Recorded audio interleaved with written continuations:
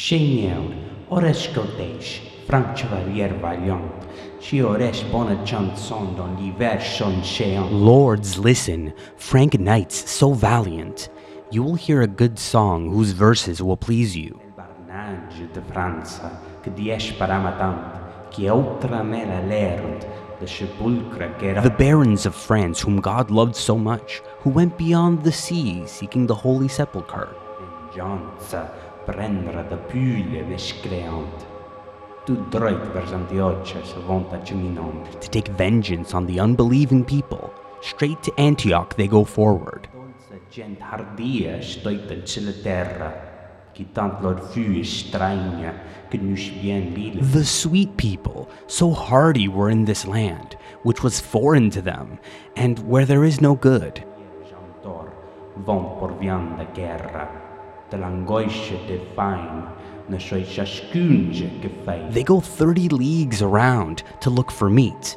In the anguish of hunger, no one knows what to do. Li baron qui la voira von shor paens con guerra. The barons, who sought to conquer the pagans' loot, Turkschen controinte, lor si fu grans la guerra. who, when they encountered the Turks, made great war against them, Non in meis vital, forment lor but displaire. are now without food. They suffer greatly.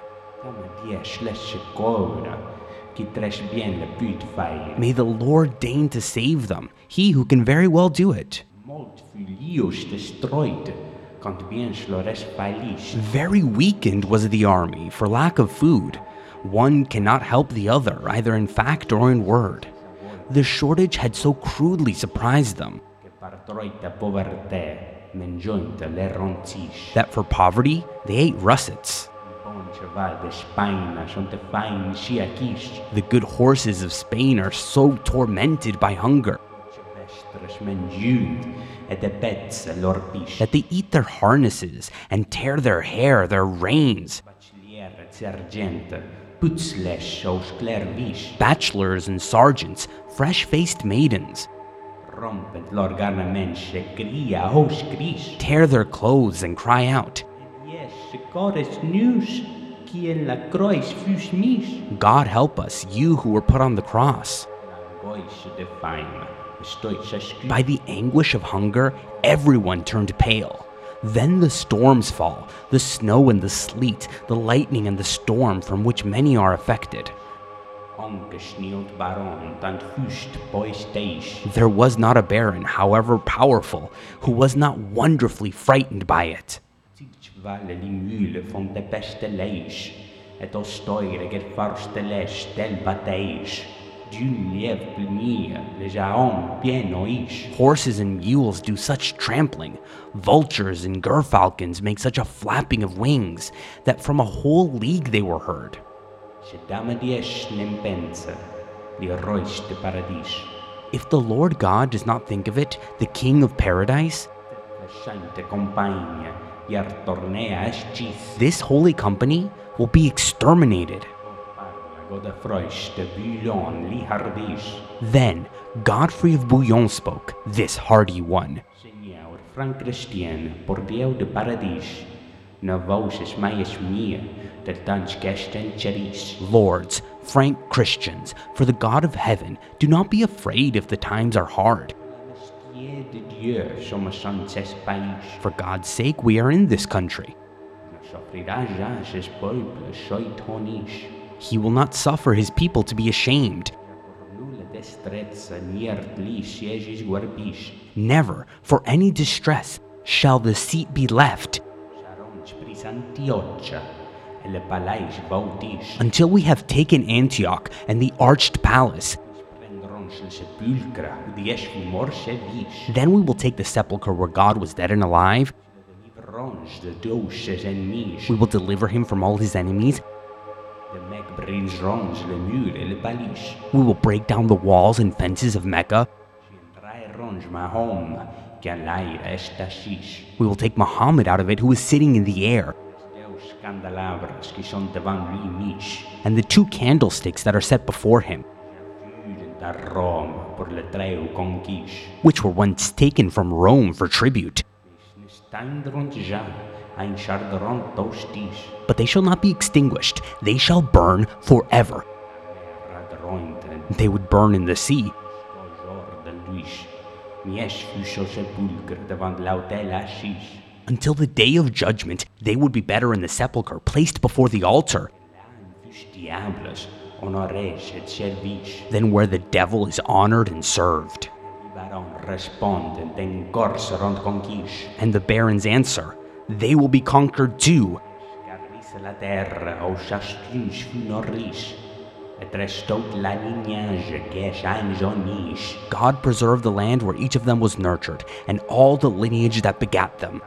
Sparse proetsa, se scuns de eus baudis, que damadies de gloire est en rapper sels fish. Each one of them is so animated by value that the Lord of glory will hold them as his sons, Es le commencement jusqu'au jour del juge. from the beginning until the day of judgment. Seront manch benoit, ni pèlerin et ti prish. The pilgrims of peace will always be blessed. Prish ent le sepulcro dies fu morse vish, et restot la terra us scors fu norris. Who took the sepulchre where God lay dead, and all the earth where his body was nourished. Turken fuden dolent, et si seront audish. The Turks were wounded by this, and thus will they always be. Molt fu granch la famina, Very great was the famine. vienen doiton parler, One must speak of it, que Christians suffrirent, that which the Christians suffered, por l'orames, shall ver. to save their souls.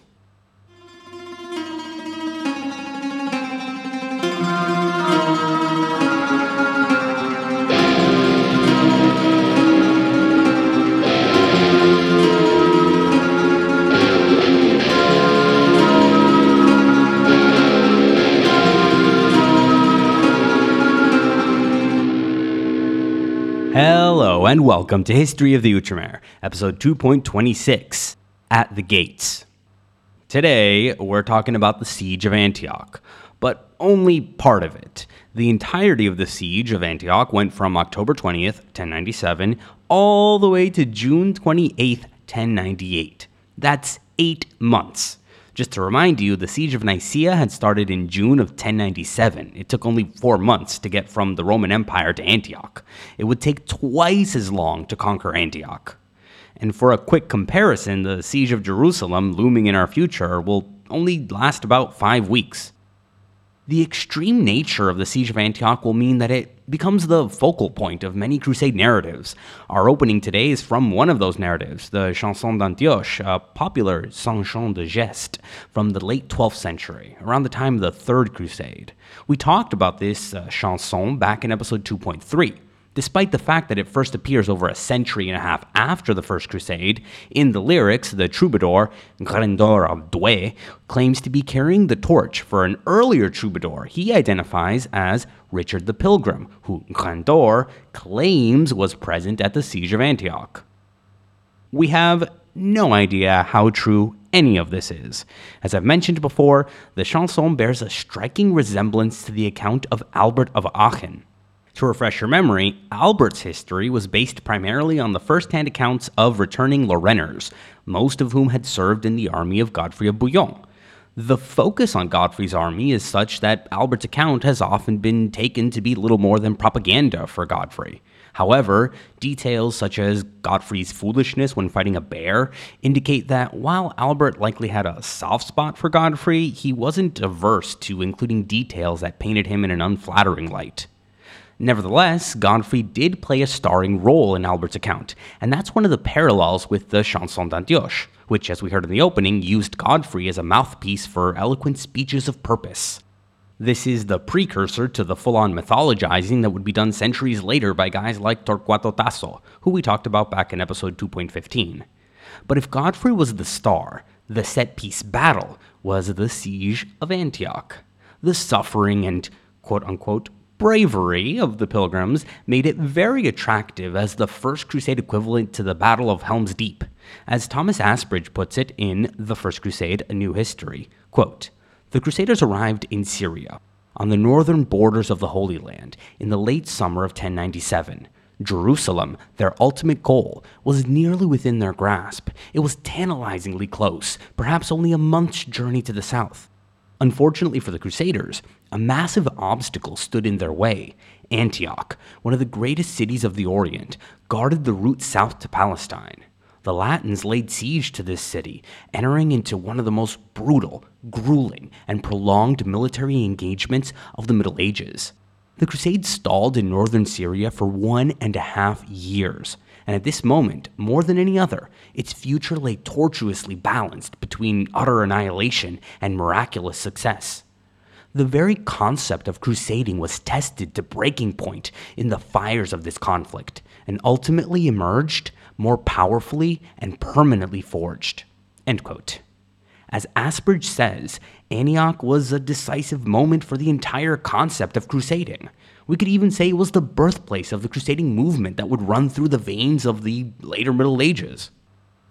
Since the moment the Emperor Alexios had extracted oaths from the Crusaders, the direction of the army had been determined by a joint Franco-Byzantine strategy.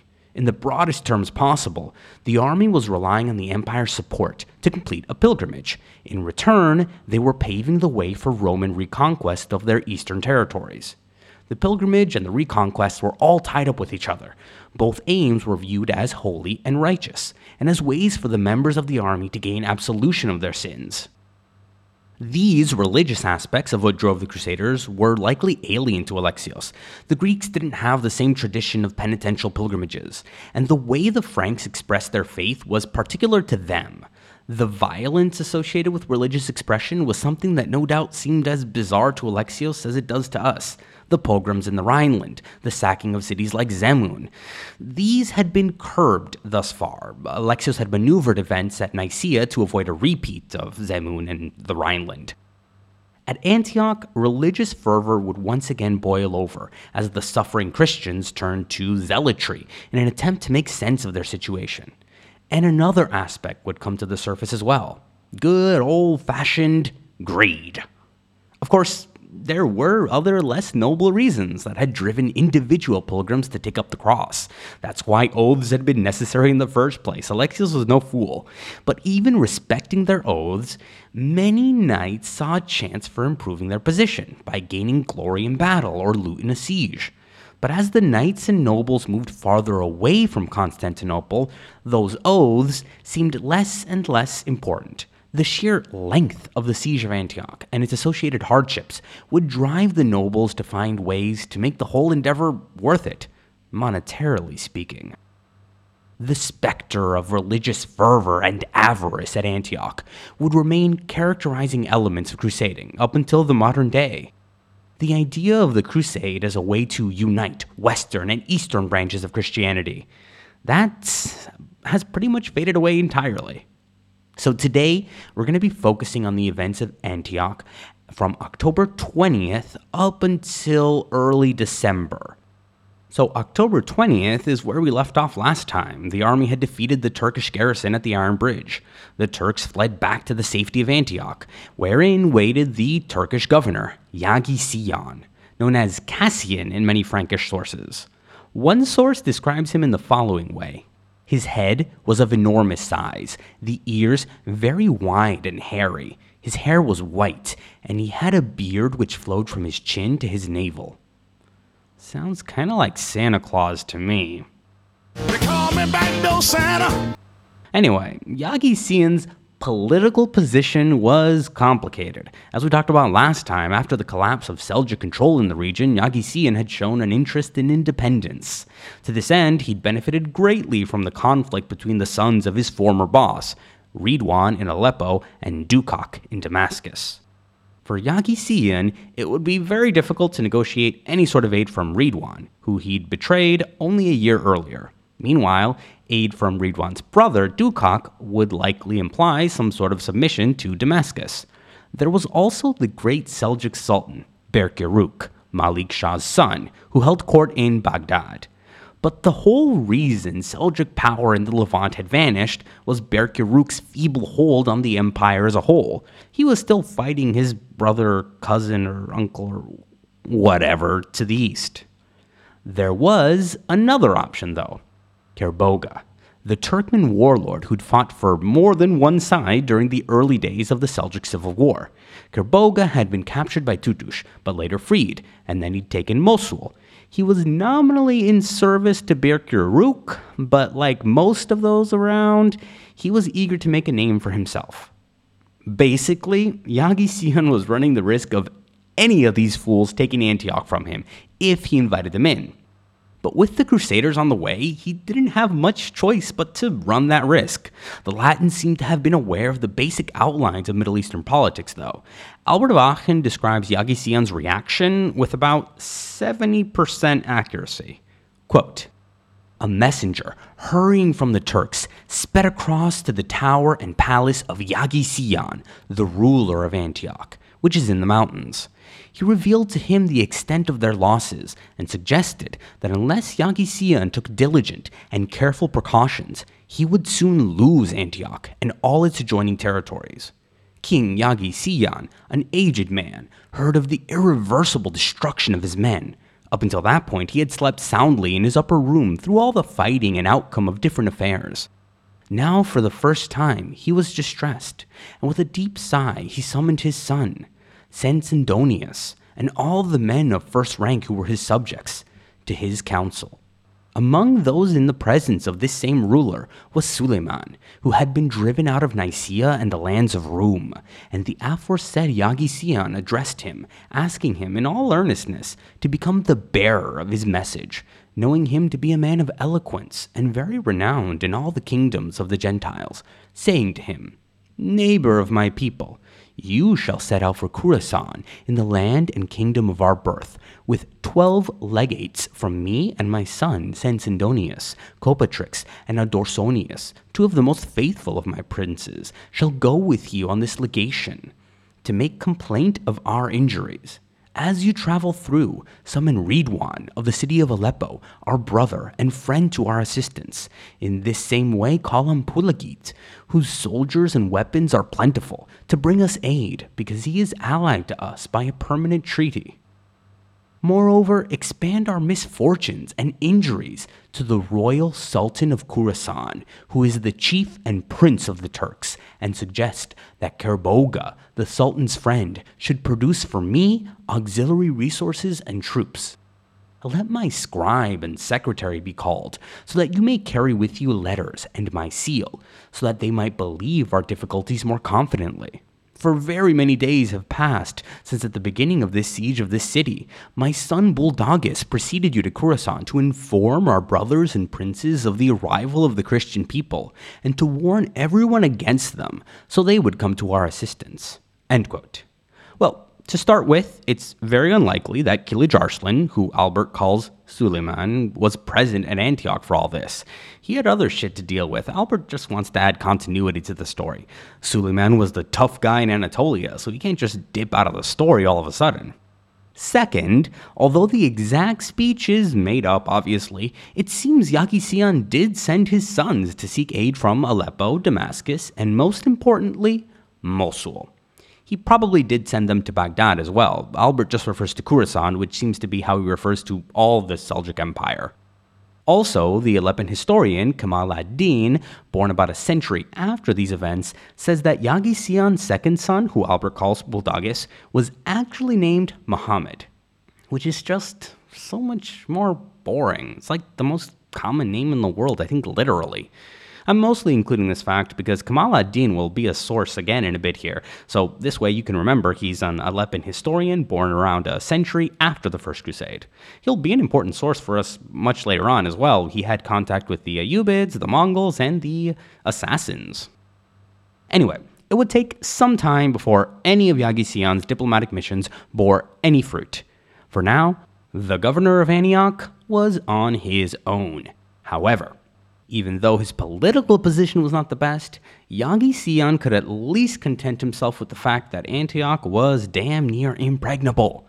Raymond of Aguilera describes the city in the following way, quote, "The city extends 2 miles in length and is so protected with walls, towers, and defenses that it may dread neither the attack of machine nor the assault of man, even if all mankind gathered to besiege it." So let's do some basic geography here. The city had been built at the base of two huge peaks, Mount Staurin and Mount Silpius, which blocked off the western side entirely. And on the east, the city was hemmed in by the Orontes River. On top of its natural defenders, the city also had a 5-kilometer-long wall surrounding it, 20 meters high and 2 meters thick, dotted with hundreds of towers. And the cherry on top was the fucking citadel, which had been constructed near the peak of one of the western mountains. Good luck taking that. Bye-bye, boys. Have fun storming the castle. Think it'll work? It would take a miracle. Bye-bye. 6 main gates guarded the passage to the city. The Crusaders named these 1. The Gate of St. Paul, which lay at the end of the northern road from the Iron Bridge. On the east were 2. The Gate of the Dog, 3. The Gate of the Duke, and 4. The Gate of the Bridge, which controlled the only bridge that crossed over the Orontes River. Facing south was 5. The Gate of St. George, and nestled between the two western mountains was 6. The Gate of Iron, which stands to this day. I've uploaded an image map thingy to the website, but basically, the city was impossible to take by force and impossible to surround completely. The army could surround the northern gates, the St. Paul, Dog, and Duke, but they would have to schlep themselves 12 kilometers south to cross the Orontes if they wanted to get at the Gate of the Bridge, or to the southern Gate of St. George. And the Gate of Iron in the mountains was impossible to block. A small force would have to enter the mountains from the north and follow a skinny gorge for more than a kilometer over treacherous mountain passages towards the gate, cut off from reinforcements, and basically serving themselves up to the 5,000-strong Turkish garrison within the city. Yeah, this was some Mission Impossible shit. So that was the situation on October 20th, when the army arrived at the city, fresh off their victory over the garrison at the Iron Bridge. Remember, that's that bridge some kilometers away from the city. So, pro tip, don't do what I did and confuse the Iron Bridge with the Gate of Iron, or the Gate of the Bridge. They're 3 different things. The Orontes is also sometimes known as the Farfar, which is sometimes related to the word for iron in Latin, ferrum, which is, like ferrous and that sort of thing. And so sometimes it's called the Iron River, and you get a fucking Iron Bridge gates. Just keep it straight. I'm going to just talk about the Orontes, but it's called the Farfar sometimes, and the Iron Bridge, the Gate of Iron or Iron Gate, and the Bridge Gate or Gate of the Bridge. Those are the 3 things we need to keep straight.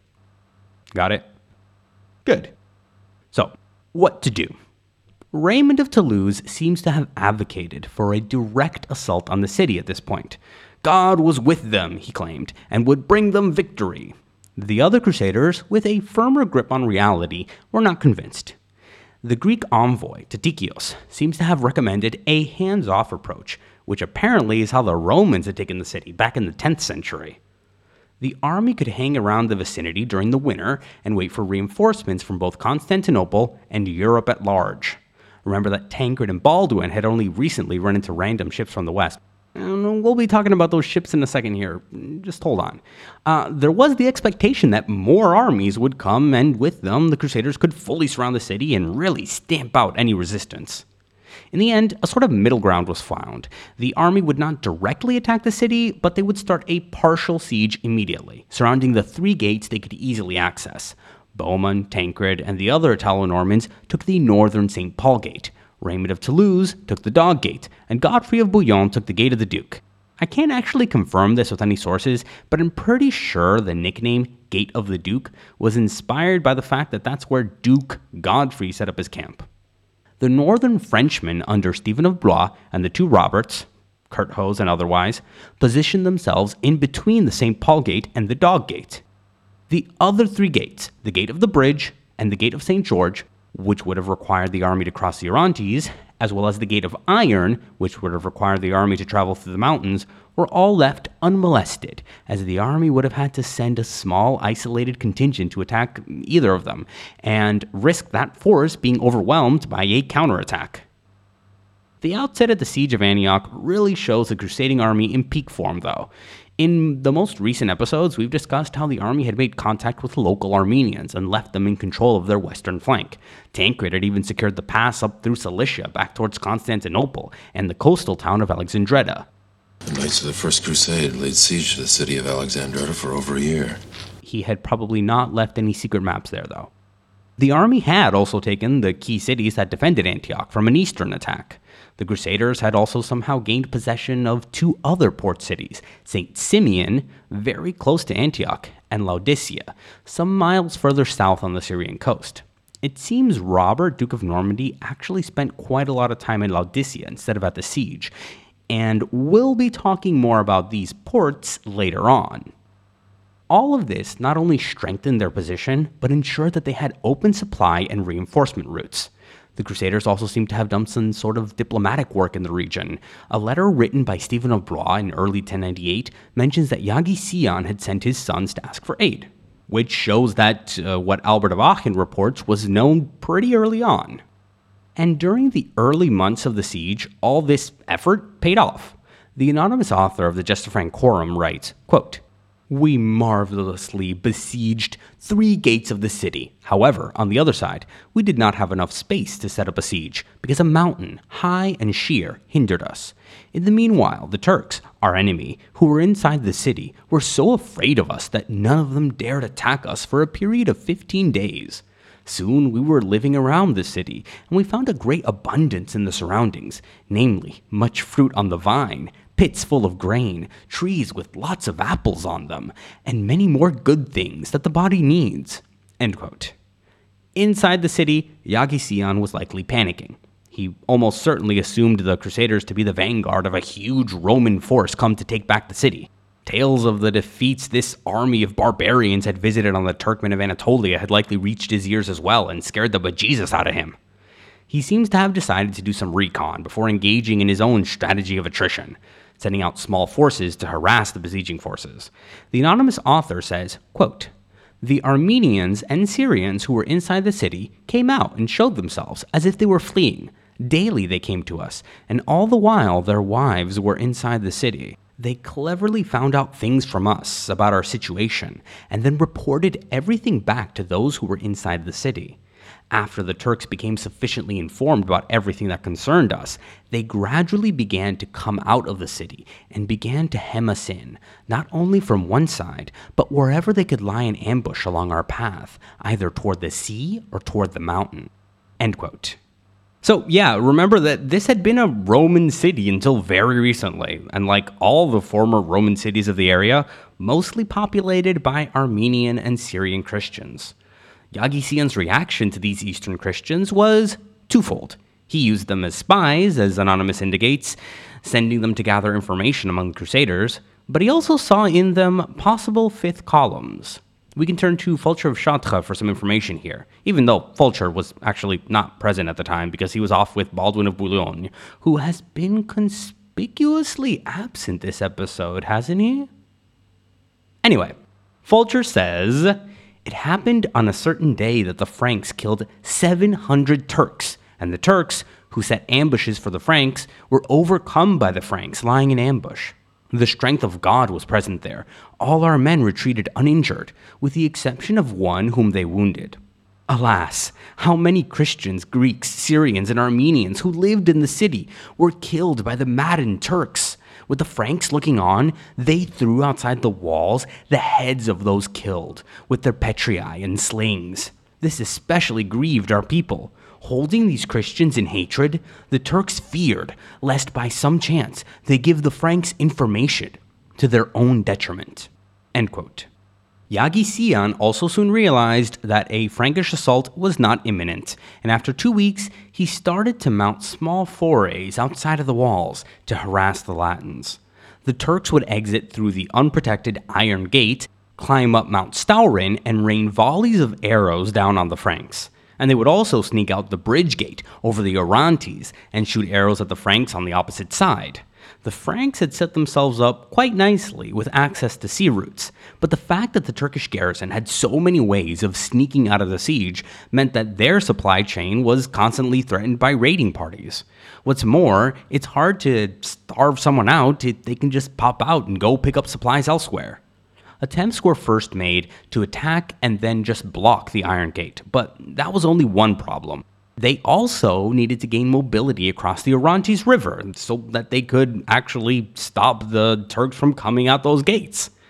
And that led to a rather creative solution: the Bridge of Boats. The Bridge of Boats was some fucking MacGyver shit. They just lashed together a bunch of small boats and laid them across the Orontes River. Now, people on foot could somewhat clumsily make their way across, but as it turns out, horses don't really have the dexterity required to jump in and out of bobbing boats to cross a raging river. At least not quickly. Albert of Aachen tells us of one incident in which Henry of Esch got real fed up with the whole thing. Quote, "Now when they had finished making the bridge by bringing and joining together boats, 300 Christians, both knights and foot soldiers, crossed the river Orontes one day to look for fodder for the horses and for vital supplies. The Turks, realizing this and watching from the ramparts, hastily assembled allies, took weapons and quivers, and mounted their horses to sally forth likewise across the stone bridge of the city, and they appeared unexpectedly behind the Christians set out to forage. This left very many of the Christians' bodies thrown to the ground, with their heads cut off. They pursued others who had the opportunity to flee all the way to the new bridge. Lucky men who were able to escape so cruel an enemy. Others, who were making for the fords because the new bridge was denied to them on account of the great number of people fleeing, were suffocated when the current swept them away to die as they fled before the Turks. When news of the great disaster reached the army chiefs, nearly 5,000 armed, as many put on hauberks, and they swept out of the tents on horseback to force back the audacious enemy. Henry, son of Frederick of the castle of Esch, keen to pursue the enemy, as he was very famous in warfare and deeds, swam across the river on horseback, although he was weighed down by hauberk and helmet and shield, for he could not wait to cross the ship bridge because of the long delay. The very deep waters closed over his head as he recklessly entered the waves with his horse. Nevertheless, with God protecting him, whose favor placed life before danger, he reached dry land alive and unhurt, and still sitting on his horse, along with the others who swam across. And continuing tenaciously in the pursuit of the Turks, he was undaunted as he urged his comrades, cavalry and infantry, to chase them right to that very town bridge. And so some of the Turks were held back. Others escaped with difficulty, and they summoned to their aid with a loud noise of shouting their allied forces who were gathered at the Orontes Bridge and on the gate. And in the rush and noise of the relieving troops, they were giving their horses their heads, and they turned into a serious rout the Gauls, who had up until then been pursuing them, driving them back to the very bridge they had made of ships. Very many infantry died, shot by Turkish arrows in this severe harrying and driving into the water by the Turks, and the swift flight and retreat of the Christians to the bridge. Many at the rear, seeing that death was imminent and putting their only hope of escape in the water, were carried into the waves of the deep river. Not a few of them were seen to be submerged by the water and to risk drowning and death. Others, with their very horses and shields and hauberks, were falling from the bridge because of the pressure from those fleeing, and they sank under the waters and died, and were never seen again." End quote. This basically remained the situation, as the days turned into weeks and the weeks into months. The Frankish forces were also harassed by a garrison of Turks that were streaming out of some other unknown tower. Around mid-November, Bohemund decided to take a chance and set out to exterminate this garrison. I'll let Anonymous tell this tale in his trademark laconic style. Quote, "Not far off lay a castle which was called Areg, and where a great number of the bravest Turks had gathered, who often harassed our men. Our leaders, when they heard of this, were very upset and troubled, and so they sent some of their warriors to diligently search for that place where the Turks were. When our men had found the place where they were hiding, our warriors, who were searching for them, went forth to meet them. But little by little, our men fell back to where they knew Bohemund waited with his army. Very quickly, 2 of our men were killed then. When Bohemund heard this, he hurled forward with his men, like the boldest athlete of Christ.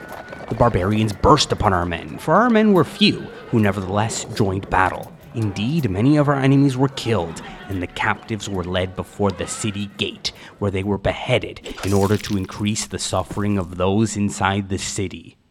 End quote. Yeah, it sounds like Bohemund basically did the typical sort of Turkmen retreat, the typical style of nomad warriors since time immemorial. Send a small force out, pretend to retreat, and then ambush them.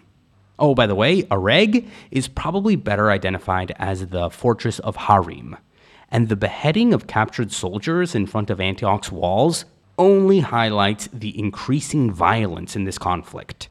We already mentioned what happened to the Christians of the city, but Thomas Asbridge also summarizes various other events of bloodletting collected from the different sources. Quote, "The Muslims regularly dragged the Greek Christian patriarch of Antioch, who had until then lived peacefully in the city, up to the battlements, hung him upside down from the walls, and beat his feet with iron rods in sight of the Crusaders. Any captured Latin could expect comparable treatment. Adelbaro, Archdeacon of Metz, was caught playing a game of dice with a young woman in an orchard near the city. He was beheaded on the spot. She, taken back to Antioch, repeatedly raped and then killed. The following morning, their heads were catapulted into the Crusader camp. These acts may appear to be utterly barbaric by modern standards, but they were a staple feature of medieval warfare and became a consistent theme of the Siege of Antioch. In viewing such events, we must try to temper our instinctive judgment with an awareness that in the 11th century, war was governed by medieval, not modern codes of practice. Within the context of a holy war in which Franks were conditioned to see their enemy as subhuman, Christian piety prompted not clemency, but rather an atmosphere of extreme brutality and heightened savagery." End quote. What we had here was a pressure cooker, slowly getting hotter and hotter. At the last big siege, Nicaea, the Roman Emperor Alexios had been able to prevent mass slaughter, but he wasn't around anymore. However, I do want to provide a contrast to the idea of the Crusaders as psychotic marauders. We have hit on that theme multiple times throughout the podcast, but the army was not a monolith, and its behavior at Antioch also hints at a deep level of coordination and strategy, coordinating with both Latin Europe as well as Constantinople. This coordination was exemplified through naval contact, which is what we'll be talking about to finish today's episode. As Albert of Aachen briefly mentioned earlier, the bridge of boats allowed the Crusaders access to the port of St. Simeon. As Thomas Asbridge summarizes, quote, "The bridge of boats may have been a rather ramshackle affair, but as the siege continued, it gave the Crusaders a crucial advantage: access to the sea. The crossing allowed them to set up a more secure line of contact with Antioch's nearest port, St. Simeon, named in honor of the 5th century Christian hermit who had for decades lived near Aleppo, in isolation atop a stone pillar. From this point onwards, the Mediterranean proved to be a vital lifeline for the Crusaders, a conduit of contact, supply, and reinforcement. Over land, the journey to Europe might take months. By sea, under the most favorable conditions, it could be completed in 2 weeks. Indeed, naval contact actually allowed Crusaders to send letters back to their homelands. We know that the Crusaders benefited enormously from naval aid. In fact, one could argue that the expedition would have failed without it. But our sources seem strangely reluctant to discuss it in any detail. In strategic terms, St. Simeon was certainly as important as either Arta or the Iron Bridge, yet we have no clear account of the port's conquest or occupation." End quote. As a prelude for how important they would become in the decades to come, some of the first reinforcements to arrive were ships from the republics of Italy. On the 17th of November, 13 Genoese ships arrived laden with reinforcements and supplies to the port of St. Simeon. This is the second big reference to backup arriving via ships. If you recall, back in episode 2.24, there were also some North Sea pirates led by a certain Winnemere. We'll talk about him again in just a moment here. Logistically, we know that naval support was key during the First Crusade, but as Asbridge mentions when talking about the lack of information about how St. Simeon was captured, it doesn't seem like our sources agree with that, because they're pretty tight-lipped about the whole thing. In Victory in the East, John France delves into the issue. I'll quote some relevant bits here. We hear a good deal about naval activity in support of the crusade. Ships from Genoa, Pisa, Venice, Greece, and England are all mentioned as being active during the crusade. Of their value to the crusaders, there can be no doubt at all. By Christmas 1097, the army had eaten up everything in the immediate vicinity of Antioch, and, despite its ability to draw upon a friendly hinterland across which much of the army had dispersed, was forced to mount major military expeditions to fend off starvation. In these circumstances, food brought in by sea was probably a vital element in sustaining the army. Raymond of Aguilé speaks of Western ships plying to Cyprus and protecting Greek shipping, engaged in the same task, and the visionary Peter Bartholomew sought food in Cyprus, while Baldric mentions that the sailors and merchants living by the coast were killed during the Second Siege of Antioch. Ralph of Caen says that goods were imported into Laodicea from Cyprus and sent on to Antioch. Indeed, Cyprus seems to have played a key role as a source of food and supply for the army. When the leaders discussed their strategy with Alexios at Constantinople and Pelicanum, Cyprus must have been seen as a very important supply base. The Crusaders arrived at Antioch about 20th October 1097. By the end of the month, Adhemar, the papal legate, was sending a letter back to the west in conjunction with Simeon, Patriarch of Jerusalem, who is known to have been a refugee in Cyprus at this time, during which he sent lavish presents to the Crusaders at Antioch. When Alexios promised to send supplies to the Crusaders, he was presumably thinking of Cyprus, the convenience of which, for the projected siege of Antioch, would have been known not only to the emperor, but to all concerned. Most trading ships making for the Levant would have used Cyprus as a port of call, and it was certainly known to the pilgrims. Ralph of Caen says that during the siege of Antioch, Robert of Normandy resided at Laodicea, but sent food brought from Cyprus to the main camp at Antioch. It is remarkable that chroniclers, as hostile to the Byzantines as Ralph of Caen and Raymond of Aguilé, mention Cyprus as a source of food for the army. This underlines the importance of the Byzantine alliance. The food and supplies they had received made it difficult to argue that Alexios had never supported them, and there was the prospect of more yet to come. This logistical and naval support was essential for the Crusaders. It is hardly possible to believe that without such Byzantine help, they could have survived the siege of Antioch. The naval power of the Greeks in the west, which was concentrated in the Levant, was absolutely essential to the success of the crusade. For although the reinforcements they brought were probably few, their skills were of great importance to the land army. Sea power was a vital element in the success of the crusade, but unfortunately it is very poorly chronicled, and the particulars of its exercise are hidden from us. We know that a Genoese fleet of 13 ships came into Levantine waters in November 1097, but we do not know how long it stayed, or whether the 2 ships which appeared at Jaffa during the siege of Jerusalem were part of it, or had come later. Pisan and Venetian ships are mentioned only in passing, and we are given some highly confusing information about the English." End quote. Not only is our information incomplete as to who was arriving, it's also incomplete as to where they were arriving, and how these ports were captured. Turning once again to France, quote, "We are very poorly informed on the question of ports. During the siege of Antioch, 3 major channels of supply are mentioned: the ports of Cilicia, Mamistra, Alexandretta, and Tarsus. Laodicea on the Syrian coast, and St. Simeon, which was the port of Antioch, some 27 kilometers away, at the mouth of the Orontes. St. Simeon's port was by far the most convenient of these, for it was very close to Antioch, but the road passed in front of the bridge gate, and so the Turks could easily attack people traveling down to the sea. Gaffaro of Genoa has a vivid description of the fighting on the road to Antioch in November 1097, when the Genoese fleet of 13 ships put into St. Simeon. Alexandretta was more than 60 kilometers away, and to reach it involved a march over the Amanus range via a road which Ralph of Caen described as very difficult. It also led from the bridge gate, so the early stages of any journey would be difficult. Laodicea was over 80 kilometers distant and was not materially closer to Cyprus than St. Simeon.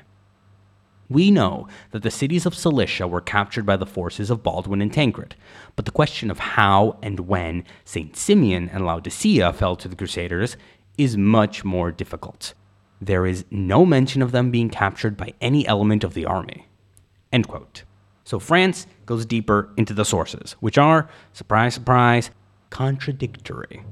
Depending on who you ask, one or both of St. Simeon and Laodicea were taken by North Sea pirates, English crusaders, or Varangians in the service of the Roman Emperor. No matter what the truth of the thing is, something fucky's going on. Let's dive into these versions real quick. Albert of Aachen doesn't have really much information about St. Simeon, but he does tell us a bit about Laodicea.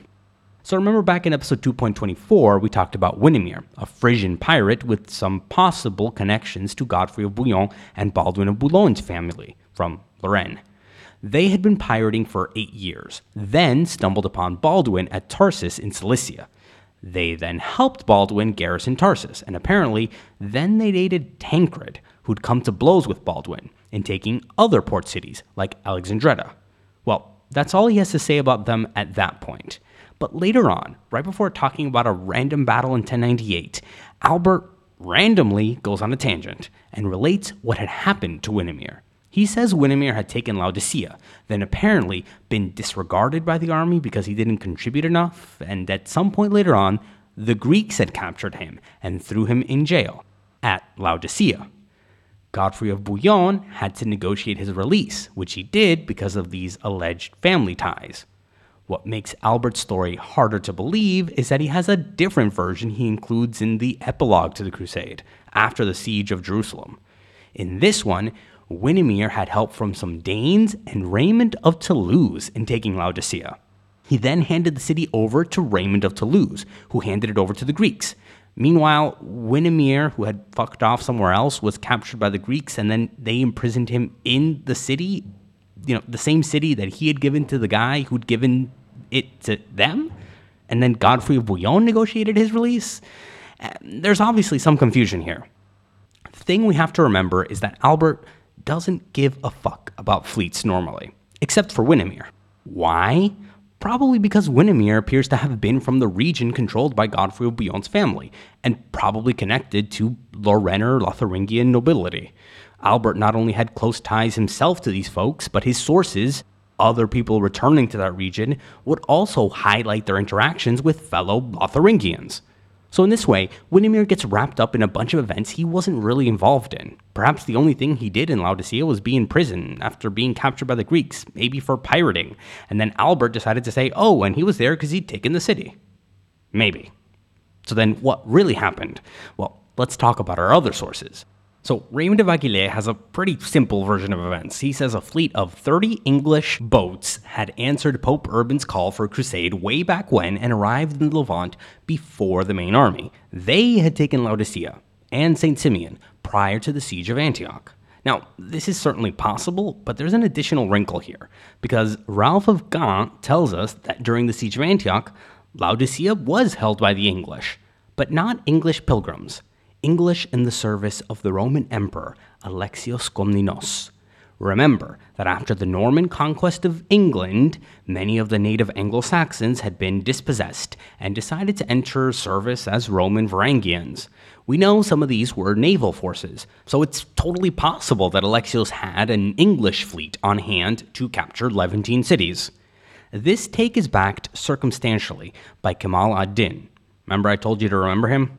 Well, ad-Din says that Laodicea had been captured on August 19th, 1097, before the siege of Antioch. He says 22 ships coming from Cyprus had seized the town. Cyprus was a Byzantine Roman island at this time, so there's a chance that these English pilgrims Raymond talks about had negotiated an agreement with Alexios and then gone to Cyprus and from there attacked Laodicea, and maybe St. Simeon as well. Or a bit more likely, if you ask me, these forces were Byzantine all along and had been posted at Cyprus. Then they'd taken Levantine cities in preparation for the crusading army, which was taking the land route. One further wrinkle is that the sources also indicate Robert of Normandy at some point held an important position at Laodicea. If the city had been captured by English pilgrims, then it would make total sense for Robert to take charge there. Robert's father had been William the Conqueror, and his brother was the reigning king of England. Despite Robert's frosty relationship with both the first and second Norman kings of England, he was still a member of the family. However, if the English were Anglo-Saxons who'd fled after the capture, then following a Norman maybe would have been odd, or maybe not. The Norman conquest had been a few decades ago. They might have been Englishmen who had had some sort of noble rank even after the conquest, but also maintained ties with the Anglo-Saxons who'd left and then been inspired to also join the Varangian Guard. I'm just spitballing here. It's hard to know what to make of the situation. But my take is basically that. And the big point to underline here is that Alexios had sent a fleet in advance of the army. Both St. Simeon and Laodicea were key to keeping the Crusaders at Antioch supplied, which, by the way, might be why Raymond of Aguilera says the English fleet was made up of pilgrims, not Roman mercenaries. He hated the Romans. Either way, the role of Cyprus alone indicates that the Latin-Roman alliance was still strong as 1097 came towards a close. The army was still depending heavily on Roman support, and still allowing them to call the shots. That would change, though.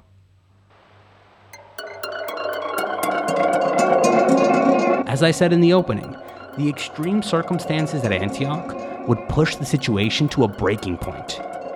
Next time on History of the Outremer, the second part of the Siege of Antioch, when shit hits the fan.